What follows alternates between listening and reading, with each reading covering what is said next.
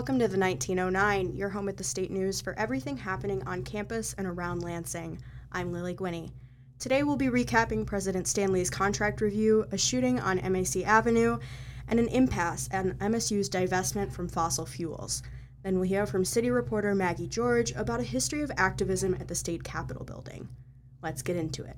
So the issue of the week so far has been MSU President Samuel L. Stanley Jr.'s contract being under review. For anyone who's unfamiliar, an article in the Detroit News on September 11th cited anonymous sources saying that members of the Board of Trustees had given Stanley 2 days to retire or be dismissed from the position.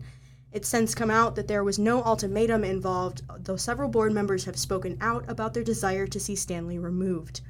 The MSU Faculty Senate met on the 13th to discuss responses to the board and heard remarks from Stanley and Provost Teresa K. Woodruff. The Senate eventually passed both a resolution encouraging transparency from the board and one stating that in order to maintain the faculty's confidence, the board would have to undergo professional development. The issue that seems to be at the center of all of this is the resignation of former Broad College of Business Dean Sanjay Gupta. Crane's Detroit Business reported on the 14th that Gupta had witnessed a member of the Broad faculty inappropriately touch a student while intoxicated at an MBA event. He failed to report the incident to MSU, and upon his resignation, the university released a statement attributing the departure to the lack of report. Members of the Board of Trustees reportedly took issue with Stanley's handling of the resignation, leading to the current contract review. It was a lot of info, and I just want to give a shout out to our campus administration reporter Vivian Barrett, who was our guest last week. She's been reporting on these issues all week. Thanks also to Melanie Savrinsky for her reporting on former Dean Gupta. At around 1:30 a.m. on Sunday the 11th, shots were fired near M.A.C. Avenue north of Grand River. Police later found 31 bullet casings at the scene from 3 separate firearms, and a victim was transported to the hospital. East Lansing police said in a statement that although the suspects were not apprehended, there appears to be no immediate danger to the public. They've encouraged anyone with information about that night to contact them for aid in the ongoing investigation. Thanks to our senior city reporter, Wajiha Kamal, for her reporting on that. MSU's hub of the National Climate Action Group, Sunrise, has been fighting for MSU's divestment from fossil fuels for over a year.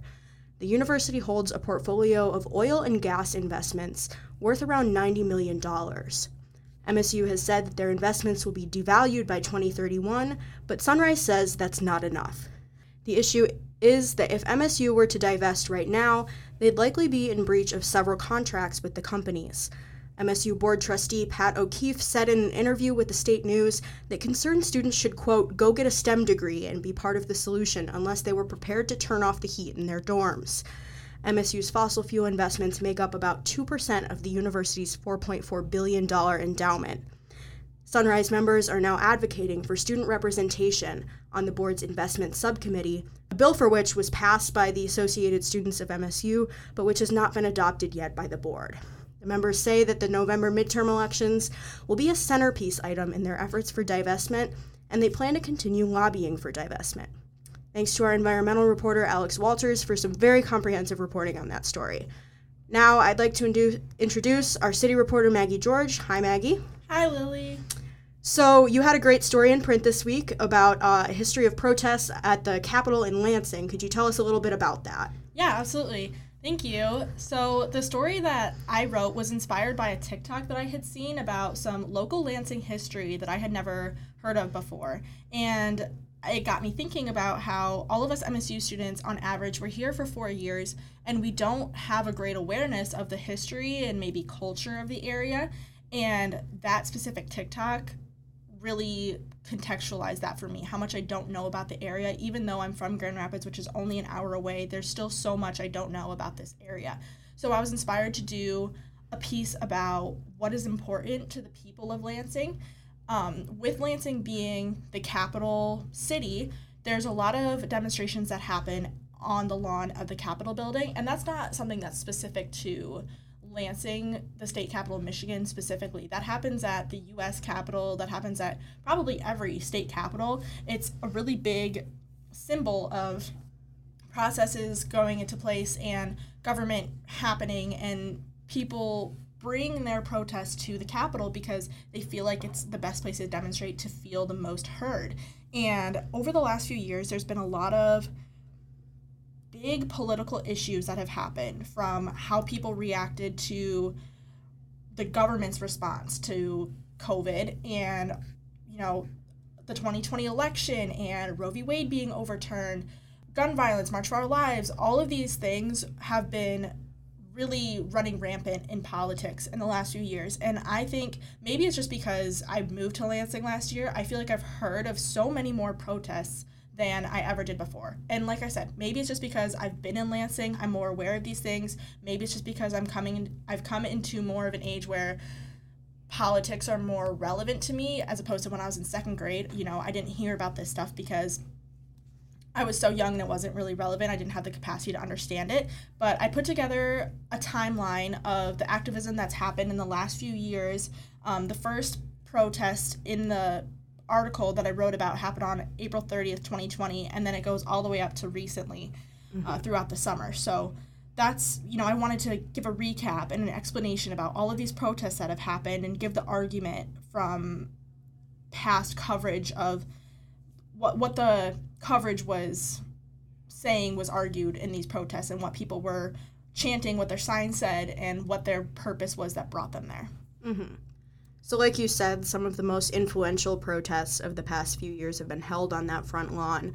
Why do you think it is that people and organizations choose that as the location for their activism versus anywhere else in the capital city? Yeah, absolutely. I think, first of all, it's right in the center. And one thing that I remember from when I used to drive to work from my dorm last year is that even all the way out on Michigan Ave, like where the QD is, like the intersection of Michigan Ave and Michigan Avenue in Harrison, where the Quality Dairy sits, right off of campus. Yes, thank you. You can see the Capitol from there. And it's a really big monument, obviously, with that statue in front. It represents democracy, and that space is really big and open. I have a hard time thinking of anywhere else that has that much big open space that's also open to the public and also where it would draw that much public attention. I think besides the protests that I talk about, there's a historical element to being attracted to the Capitol for your political activism because the policymakers and the state senators and representatives and just government in general, they're there. And so if they can look out the window of their office and see, okay, well, there's another protest, we would be best suited to listen to them and figure out what they're talking about.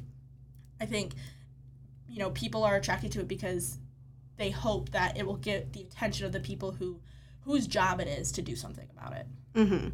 And I've covered my fair share of protests over on the lawn at the Capitol, and I can confirm the legislative office building is right across the street from that lawn, so they are literally looking out their windows at whoever is on the front lawn doing whatever they're doing. So, did you learn anything particularly interesting or just really compelling that you hadn't known before while reporting this story? Because obviously you pulled from the State News archives a little bit, and you went back and were able to look at these photos. Thanks to our multimedia folks, by the way, for some really awesome photos accompanying Maggie's story. But was there anything that stuck out to you? I think what stuck out to me, one thing specifically, was from January 6th of 2021, that month.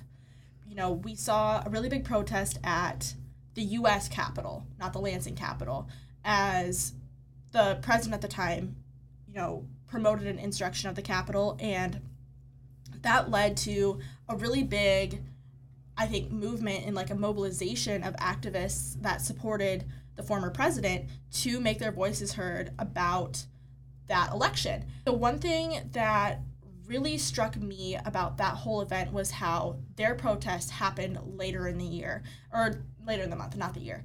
Their protest happened later in the month, and it really didn't turn into much of anything besides a couple people like maybe just like staying around the lawn, because our governor has been controversial on the right side. People have made threats against her, threatened to kidnap her, threatened to remove her from office, all of these things. And she worked with other legislators to increase the police presence at the Capitol throughout the rest of that month, because there was rumors circulating that on January 17th there was going to be a pretty big protest. And nothing really came of it. I, read about I read about the police presence being requested and how many different police departments and National Guard and that type of thing were there, but nothing really came of it, which I think is surprising personally, because I think there's always police presence at these events, but that was a group specifically that wasn't really able to mobilize because of the police presence.